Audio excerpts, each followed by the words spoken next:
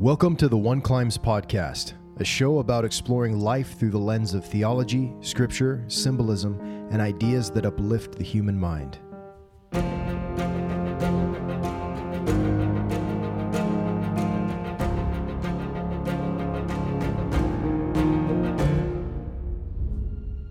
I grew up on the Gulf Coast of southern Texas in the 80s and 90s, and there were not a lot of members of my faith. I was one of three in my high school during my senior years. I was the only member in my graduating class of 668. There were about 3,000 people in the school. So unsurprisingly, it was very normal for me to grow up with people around me that were of other faiths, whether they be friends or even many of my family who were not members of my particular faith tradition. And so I learned a lot about talking with people about their religions and their religious beliefs. And most people had no idea what I was or what I believed. They'd never even heard of my church before. And so it made it hard to talk with other people a little bit about my beliefs. There were many times where I didn't even discuss what religion I was, even when I was asked. And I kind of regret that nowadays because I think it could have made for some interesting conversations, but I didn't really have the confidence to talk about my theology, whereas other people seem to know quite a bit about their beliefs. And at some level, I felt like I understood my theology, at least the basics, but I didn't know if I could necessarily defend it. It just seemed like this huge world that was very complex. And people differed on so many different religious ideas that I just didn't want to enter those discussions. I didn't feel comfortable doing that. But as time passed, I went off to serve a mission in Idaho, and that was the first time I found myself around a seemingly vast number of members of the church. It was a bit of a culture shock to me to experience that many people who believed the same way as me all around me. That doesn't mean everybody in Idaho was a member of my faith, but compared to where I came from, it was a significant difference. And so then now I have the opportunity to go out and teach people about my theology and do it with a little bit of a degree of confidence that would grow over time. But I became very interested in discussing religious ideas with people and sitting down and having peaceful conversations, not conversations where we're beating ourselves, over the heads with our own ideologies, but really talking to people and trying to see if we could come to understanding. Now, obviously, there were a lot of times people would want to Bible bash or get into an argument, and it was really never productive. And it's so easy to fall into that as soon as you're at your first point of disagreement. And I've thought about this quite a bit over the years, and I've been involved in many types of interfaith gatherings and events and programs back in Corpus Christi in Las Vegas and now here where I currently live in Central Texas. And those were always very positive experiences where we're coming together, sharing our beliefs, learning from one another. And I think there's a lot of good that can be done there.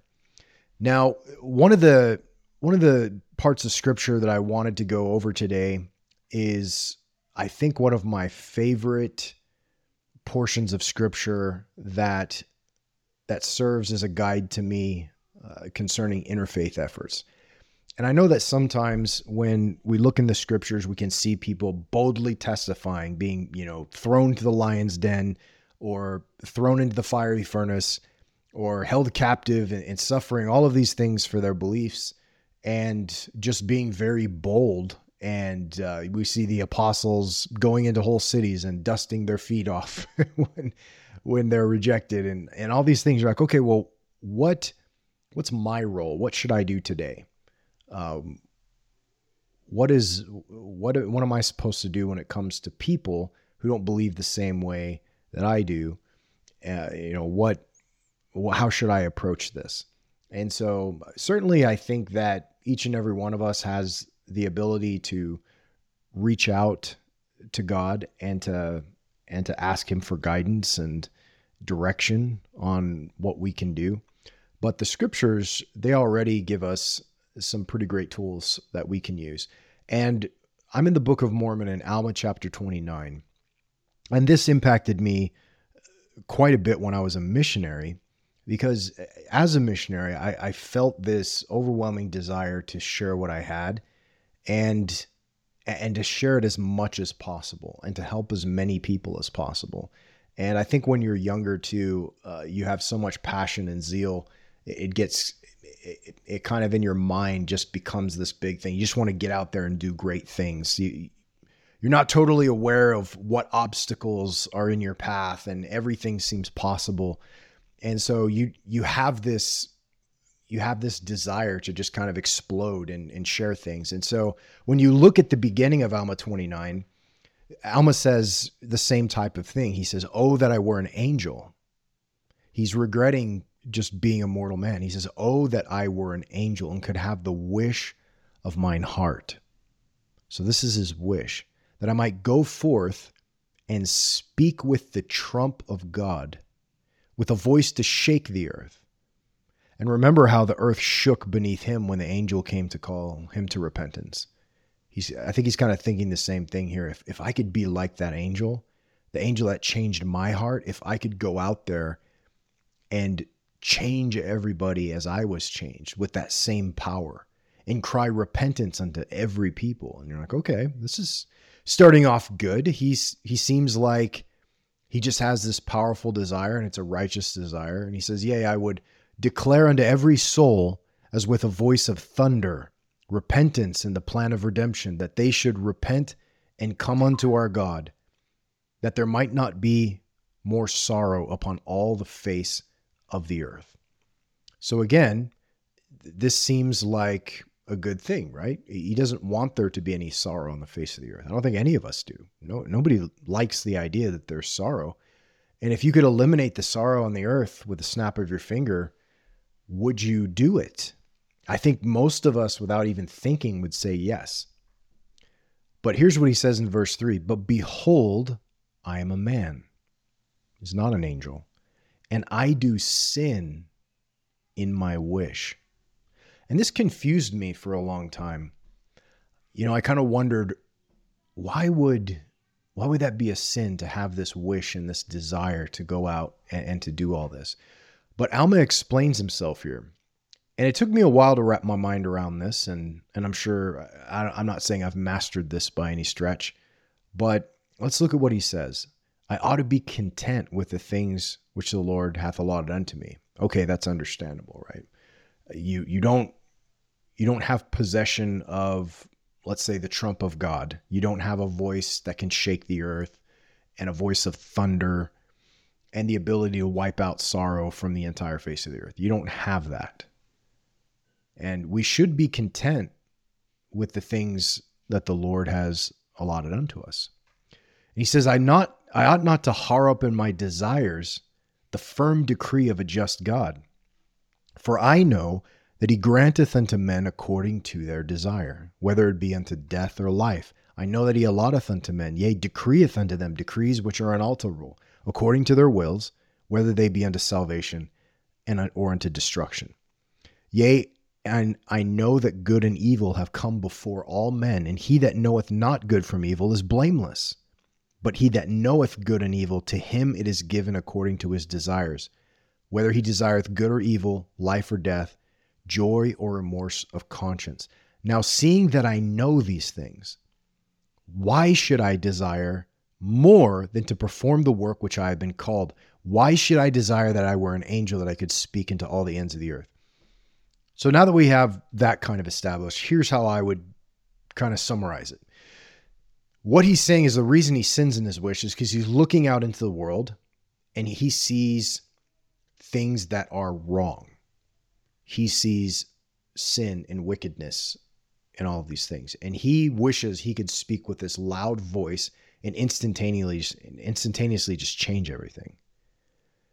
But then he starts to think about it. Okay, that wish is a sin, because what I'm saying is that God, who's created this world, who are all part of this plan, that he's doing it wrong and I can do better than him. That the way things are right now are flawed and broken, and God isn't doing it right. So let me come in with the trump of God, and I will fix everything. I will make it the way it should be. I wish I could do that. I wish I could just fix everything. And reflecting on this, he's going, hold on, this is a sin here. Because God, he gives unto everybody their desires, whether it's life or death, whether it's to their salvation or destruction. He allows people to choose. And good and evil is before all of us. And if you don't know good from evil, you're blameless. And so those that don't know good from evil, they're under God's grace. But to those that do know good and evil, again, it's given, their desires are given to them. And so he's starting to think about this and realizing it and saying, okay, well, God has given me a job to do. And I shouldn't desire to do any more than what God is requiring of me, what he's asked me to do. Because in the grand scheme of things, he sees everything that I don't. So I should be happy with what I have been given and honor God with what I have been given, and not sit here dreaming about how I can go above and beyond and do more and take command of God's plan and enforce my will upon the world. And I think that's an important thing to understand here, because it means that you have to accept the world the way it is at the moment in terms of the big grand scheme. Now, can we change the world? Can we go out there and can we do things? Yes, we can, within our sphere of influence, according to whatever power that we have. I mean, Alma and the sons of Mosiah, they looked at the situation that was existing between the Nephites and Lamanites, and they just said, you know what? We just want to save some soul. Let's go out there and risk our lives just trying to preach to these people. And they did. And they had success. And it changed the lives of thousands and thousands of people. It was a miracle. But did they change the entire world? They didn't. They had an influence on an impressively vast amount of people, far more than I think they would have ever expected. And they say as much themselves when they're talking about it and saying, can you believe that this happened? It blew them away. But I think the key here is verse 8. So we're getting into this concept of the fact that we need to find out how to exist among people that believe differently than us. So this is what he says in verse 8. This is really important, and I love this verse. I think it's one of the most important verses in the Book of Mormon, to be honest. But it says, "For behold, the Lord doth grant unto all nations of their own nation and tongue." So that's all nations. "Of their own nation and tongue to teach his word." So the Lord grants unto all nations to teach his word. All of them. Yea, in wisdom, all that he seeth fit that they should have. Therefore we see that the Lord doth counsel in wisdom according to that which is just and true. I think that's such an important verse because it shows to us that God is aware of all nations, that his hand is upon all nations, and he grants unto them of their own nation and tongue, their own beliefs, their own language, the ability to teach his word. All throughout time and history, all that he seeth fit that they should have. And I would say that includes us, because we as members of the Church of Jesus Christ, we don't have everything. There are portions of the Book of Mormon that have been held back. We're promised other records. There's other things that are restricted from us on account of our faith or even lack thereof, that we are being proven to see if we are able to accept more. And if we don't have it yet, we're not ready for it yet. So we're among that group of we're with the world in the fact that we've all been given all that God sees fit that we should have, every one of us. And so I think we're all in the same boat in terms of the limitation of the possible knowledge that we can have. But there's a purpose, I think, in how God has worked with us and all different religions. And this verse in Alma 29 that we just read reminds me of another verse from the Quran. And let me read this to you. It says, "We believe in what was revealed to us," meaning the Muslims, "and what was revealed to you." And it's talking about the people of the book, or the Jews and the Christians. But it says, "Our God and your God are one and the same. We have assigned a law and a path to each of you," Muslims, Jews, and Christians. "If God had so willed, he would have made you one community. But he wanted to test you through that which he has given to you." You know, all that he seeth fit that you should have, right? "So race to do good. You will all return to God, and he will make clear to you the matters you differed about." And this is actually two verses here, but they remind me so much of what we just read in the Book of Mormon. And here's another quote right here. We have from Joseph Smith. This is from the Teachings of the Prophet Joseph Smith, page 218. He says, "But while one portion of the human race is judging and condemning the other without mercy, the great parent of the universe looks upon the whole of the human family with a fatherly care and parental regard. He views them as his offspring. And without any of those contracted feelings that influence the children of men, he causes his sun to rise on the evil and on the good, and sendeth rain on the just and on the unjust." Which I think is just a wonderful statement, because he's talking about the difference between himself, God as a parent, and us. Sometimes we can express favoritism or be angrier at one child than we are at another, but the Lord blesses all of his children the same. He has this very loving parental regard for all of us, and this perfect view of his children from where he stands. He says, "He holds the reins of judgment in his hands. He is a wise lawgiver and will judge all men, not according to the narrow, contracted notions of men, but according to the deeds done in the body, whether they be good or evil, or whether these deeds were done in England, America, Spain, Turkey, or India. He will judge them not according to what they have not, but according to what they have.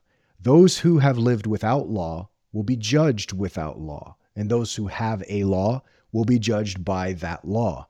We need not doubt the wisdom and intelligence of the great Jehovah. He will award judgment or mercy to all nations according to their several deserts, their meanings of obtaining intelligence, the laws by which they are governed, the facilities afforded to them of obtaining correct information, and his inscrutable designs in relation to the human family.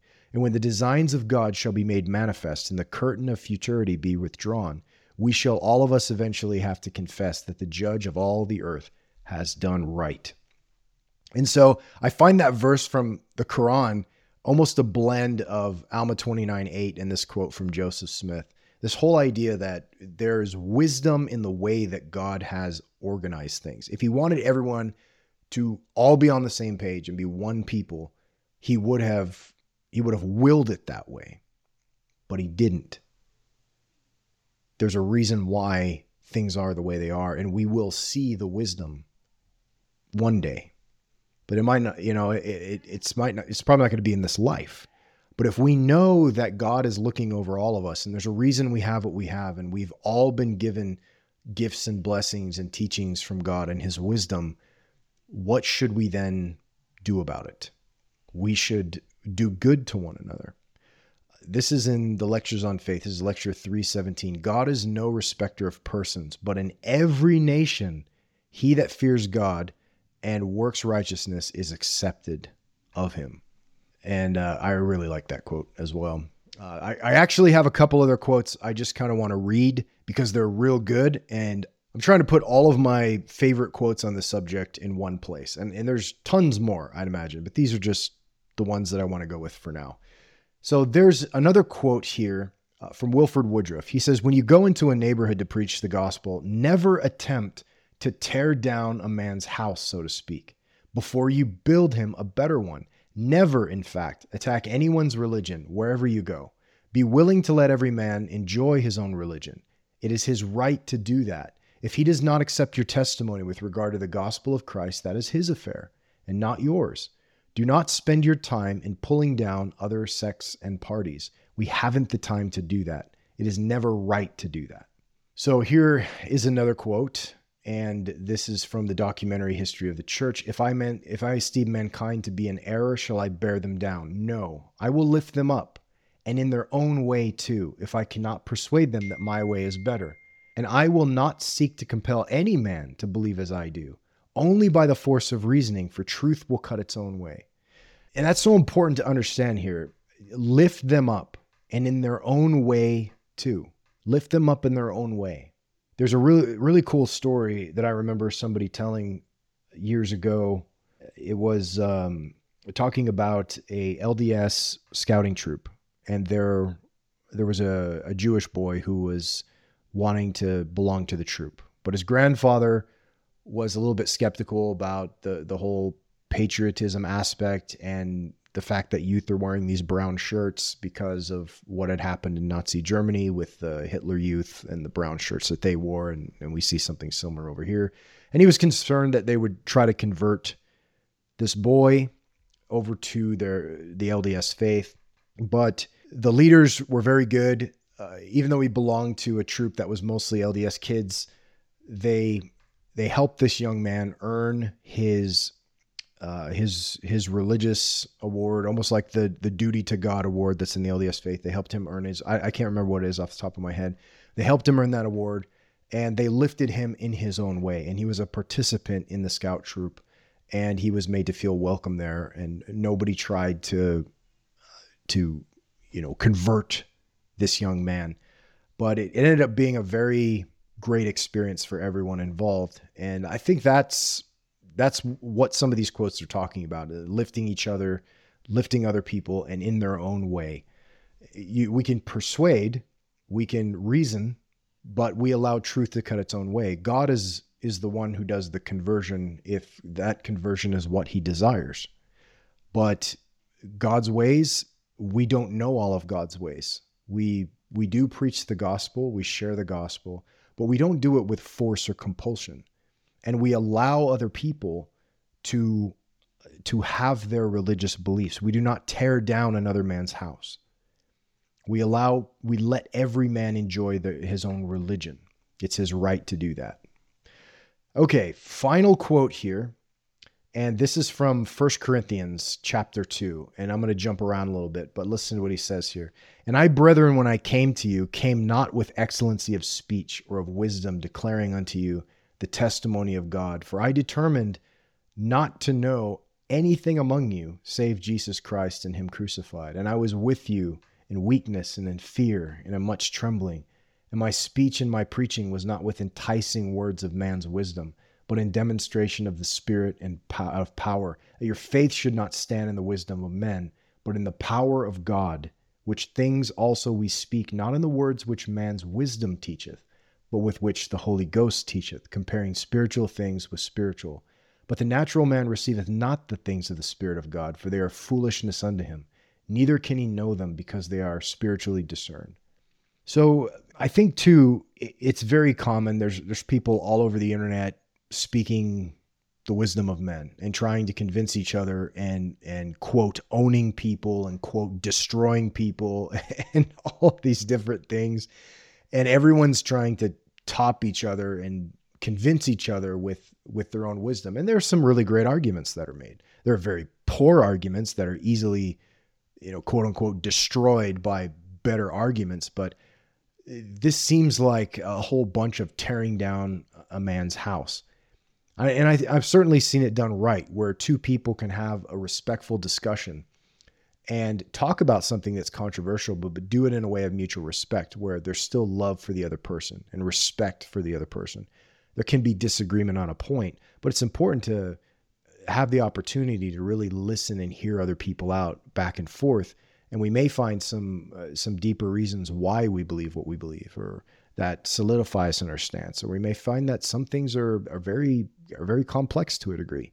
They're not as simple as they might seem. And perhaps there's greater wisdom that has not yet been bestowed on the human race about that particular subject. And we need to take some of those things into consideration. But the one thing that we can always do is we can always be respectful. We can agree to disagree. I know that phrase is thrown around a lot, but we can disagree in a way that is respectful of other people's beliefs and still be friends with people, even though we don't all 100% agree. Look, here's the thing. I don't 100% agree with all the people that I go to church with. And I don't think anybody does. You look at even an LDS ward, you could go in there and even as missionaries, you're like, oh, look at missionaries. They're all like robots. They're all come out of the same machine. Missionaries are very, very different people. Yes, they dress similarly. There's kind of a uniform there. That would be like saying every member of the military, they're all just exactly the same. They all think the same. They're all cut from the same mold, things like that. I mean, there were so many different people. I was this kid from Corpus Christi, Texas. There was another young man in my mission who was studying to become a priest in the Catholic Church, who left that ministry and came to be a missionary in the LDS Church. There were other people that were older and had just converted to the church from another religion. There was a companion from Mongolia whose whole family of 9 had joined the church. And there was one elder who was from Fiji who only had one leg. And there were people from all over the place that had incredible stories as to how they got there and where they were from. And there were certainly people from Utah who had grown up in the Utah bubble. I've never lived in Utah before. But I've been there. The people are great. My wife has family in Utah, but there's weird stories that come out of Utah, about some of the culture and strange things there, but that's the same as everywhere else. There's weird things that happen all over. But, despite all of this, every single individual you can take is going to disagree on something. I could stand up in church on Sunday. I've often thought about doing this as a talk in some way, just to kind of make a point, but saying something in my talk that would offend absolutely everybody in there, just to make the point, like, look, I'm your brother, I love all of you, but I guarantee, I'm going to just read out some opinions. Was there anybody who did not get offended at anything I said? I'm not going to take like a poll or anything. I guess that's just kind of like one of those spiritual fantasies of something that you'd like to do sometime, right? But I just think it would be hilarious because, I can almost guarantee I'm the only person in my ward that eats meat sparingly, that refrains from it to the degree that I do. I don't even have a grill in Texas, which is almost borderline apostate for living here, but several other things, right? I could go up and down the list. I could say things that would offend anyone because we're all different. We all, even in the same faith tradition, we all put emphasis in different areas. We all have different opinions about certain things, but there's got to be a way that we can work together. And we do in the church. We have a common set of principles, even though we may differ on when you drill down and get into the nitty gritty. We may differ on very, some would even argue key things. Other people may not think they're important, but the overall vision we agree with, the core principles, the core tenets. Same thing with being an American. We all love the concept of liberty and that people should be free to determine what they want to do with their destiny, free to believe what they want to believe, free to speak and to move about without being imposed upon by the government in ways that would be unjust. We all have these common sets of beliefs. And although that can get contentious, just like it can in the religious realm, as long as I think we agree on some of the main principles, we can work together on some of those things. one good example of that is it was last year we did an iftar dinner with some local Muslims, and it was all centered around the principle of fasting.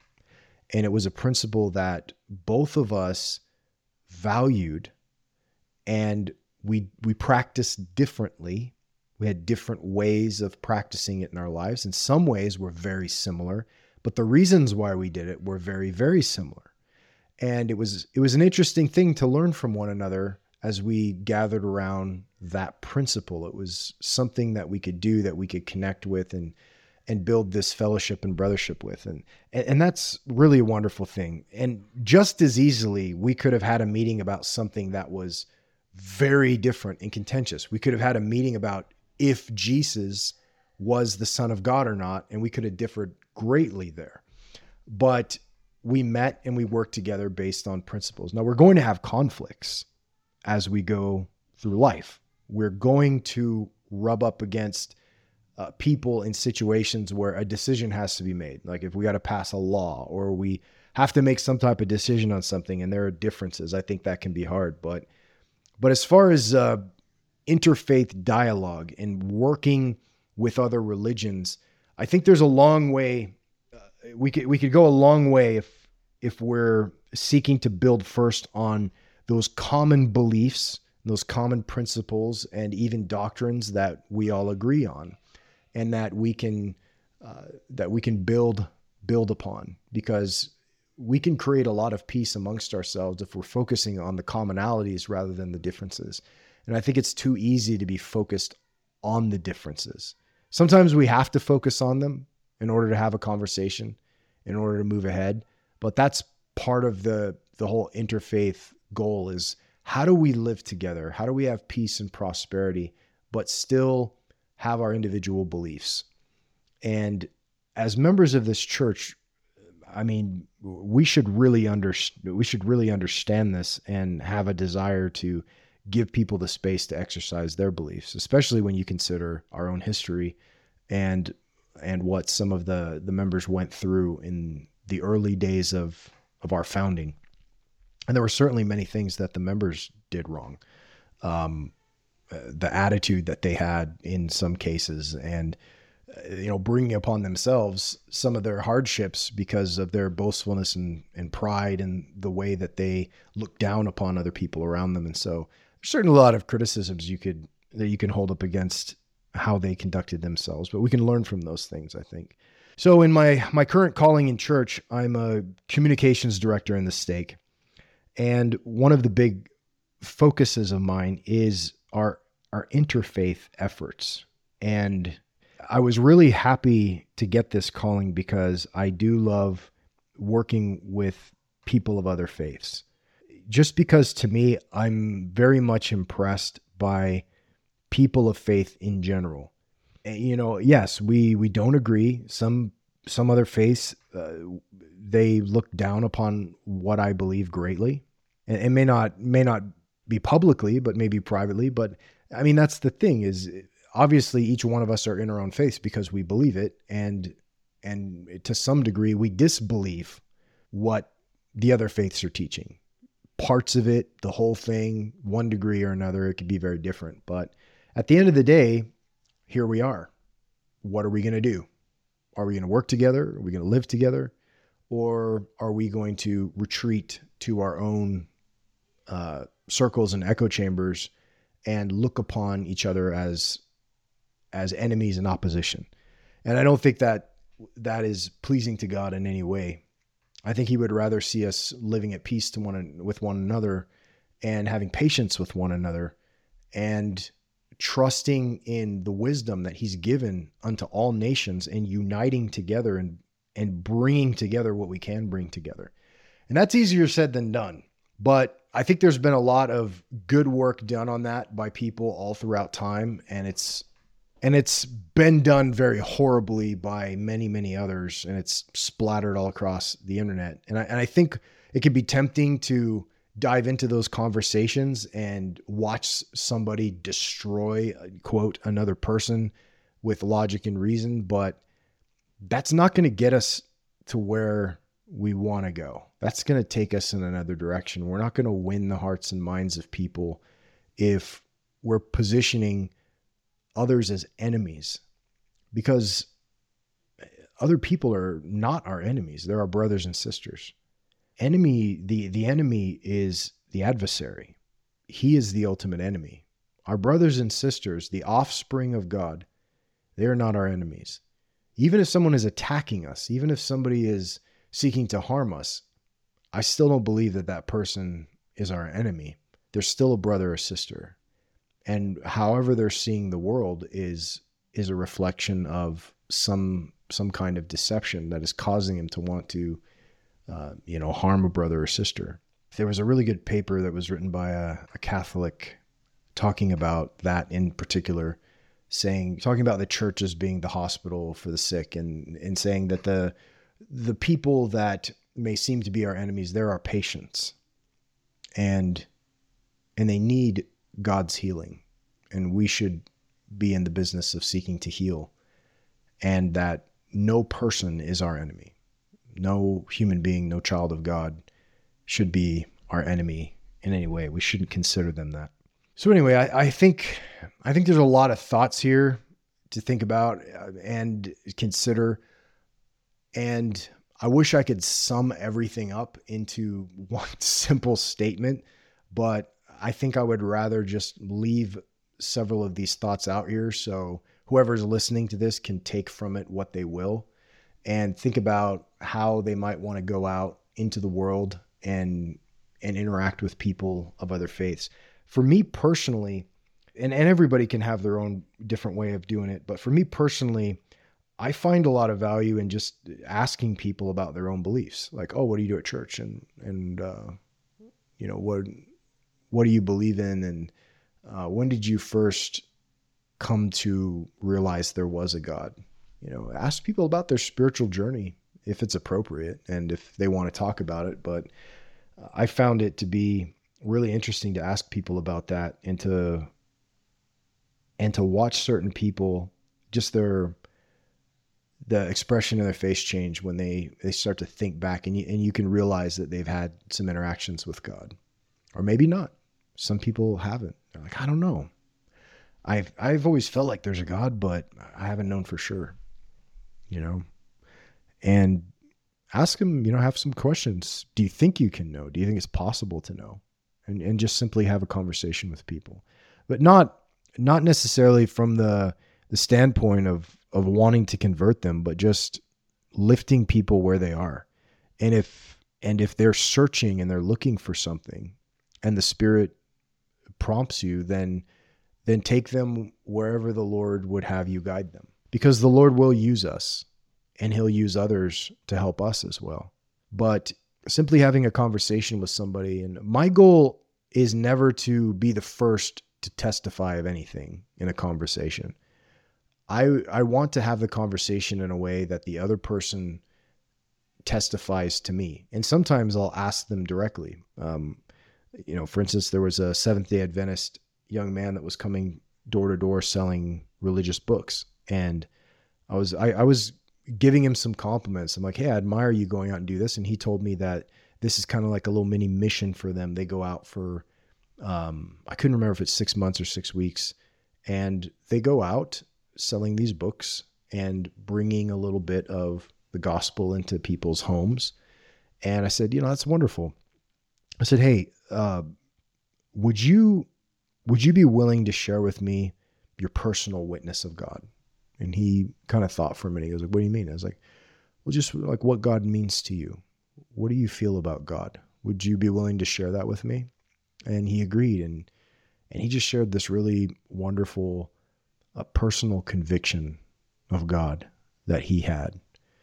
And the Spirit of the Lord was there. And in return, I shared with him my personal witness of God and thanked him for the conversation. And I purchased a couple of books from him, and we had a really great exchange. And there are many, many other stories I can tell. One in particular was neighbors that we had who were of a Protestant faith, and they brought cookies over to our house when we moved in. And I really appreciated that. That was so kind to them. And so we went over and had a conversation with them, and they learned that we were members of the church, and they started asking questions. Did you serve a mission? Did your wife serve a mission? And we had a great discussion for about an hour about it. And then I went back to their house again a little bit later, and they brought up religion again, and we had a discussion.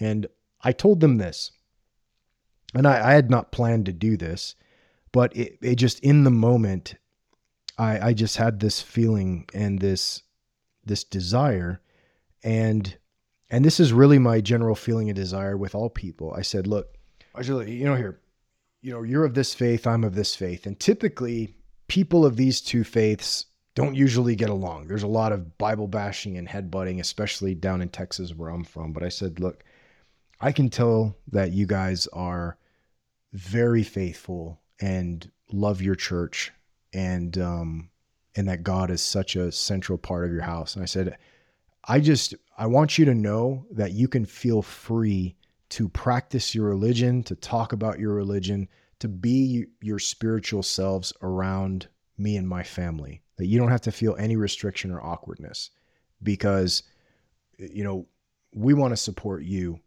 in how you live. And I personally, we want the freedom to live our faith as well, and not feel like it's awkward or a weird thing.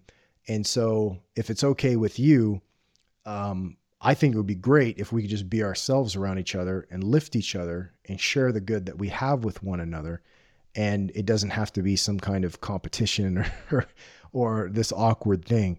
And they loved that. And it was such it like broke down this massive wall. And, they would babysit our kids when we went to the temple, and they would come back and go, how was the temple?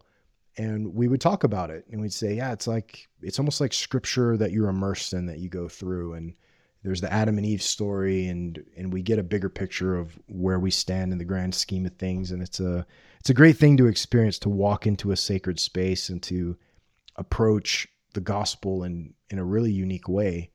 And we would have those conversations, and they would talk to us about, their church, and even some of the problems in the church that were going on, and some of the contention and things. And, we didn't say, all right, well, time for you to leave your church, come join ours instead. That's not what we did. But we offered some advice and some suggestions of things, and if there was anything we could do to help. But, in going to their church with them a couple times, there were some really cool experiences that I had that helped me in my own ministry as an elders quorum president. And so there's things like that just happen over and over again. And they're such good things. And we don't necessarily need to, it's not like a mutually exclusive thing where if somebody is going to know us, they must become a member of the church and as quickly as possible, or else the Lord's work is not happening. Or we push them hardcore, and if they reject it, we never speak to them again. And I don't think anybody believes that, but I think sometimes that can be a general feeling. Like there's this big weight, like we have to do all these other things. And I think if we just stop thinking about that, let the Lord do his work, look at other people as our brothers and sisters, and reach out in love and respect, and be clear about things, and lift other people where they are, and let the Lord do his work. Let the Spirit do the work. And if the Spirit prompts you to give someone a Book of Mormon, or, a conference talk or whatever, or help the person or intervene in some way, then prayerfully consider those things. And that may be something that you should do. And I've had some of those experiences in my life, but generally speaking, my main point is to build a loving respect between all the people that I know, and to show my respect for what God has given them, and in hopes that they will respect also what God has given me.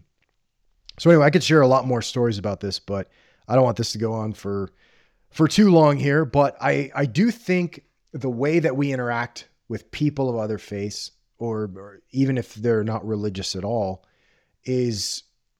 can be way more fruitful than than if we make it this us against them mentality, so to speak.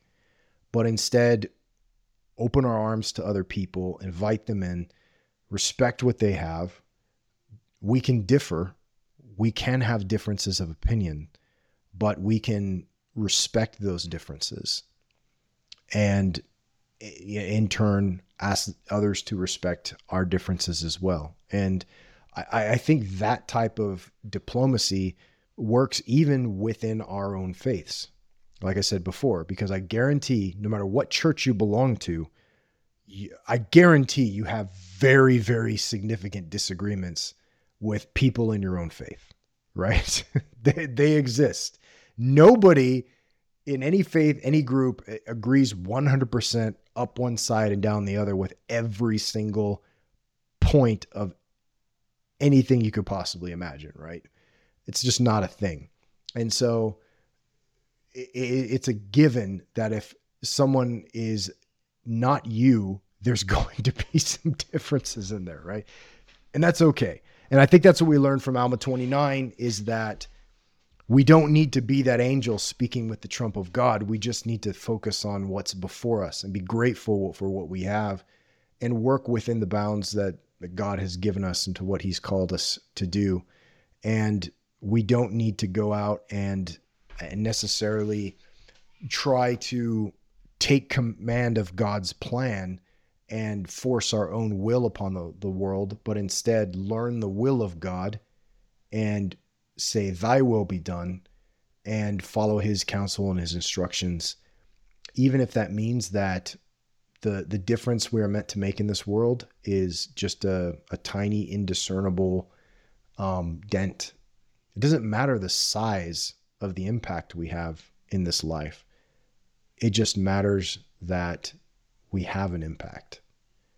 And sometimes that tiny little impact can be bigger than we could ever imagine. And sometimes it's just a tiny impact, and that's perfect. That's exactly what it needs to be. And so anyway, I hope there's something of value in there for anyone listening today. I hope that our interfaith conversations can be more fruitful and productive. And as we kind of learn the playing field that God has established here for us in mortality, I think we can navigate some of these things a lot better. And I think we can earn a lot of respect with other people for the way that we conduct ourselves. And we can be leaders in how we have conversations, especially our online conversations, and carry to the online environment the type of interactions we would want to have face to face and be that change that we wish to see in the world. Like Gandhi said, we can be that change and we can have an influence. And we can show people a better way by leading out ourselves. But I look forward to sharing some more things with you here on the next episode of the One Climbs podcast. I wish you the best, and we'll talk to you next time.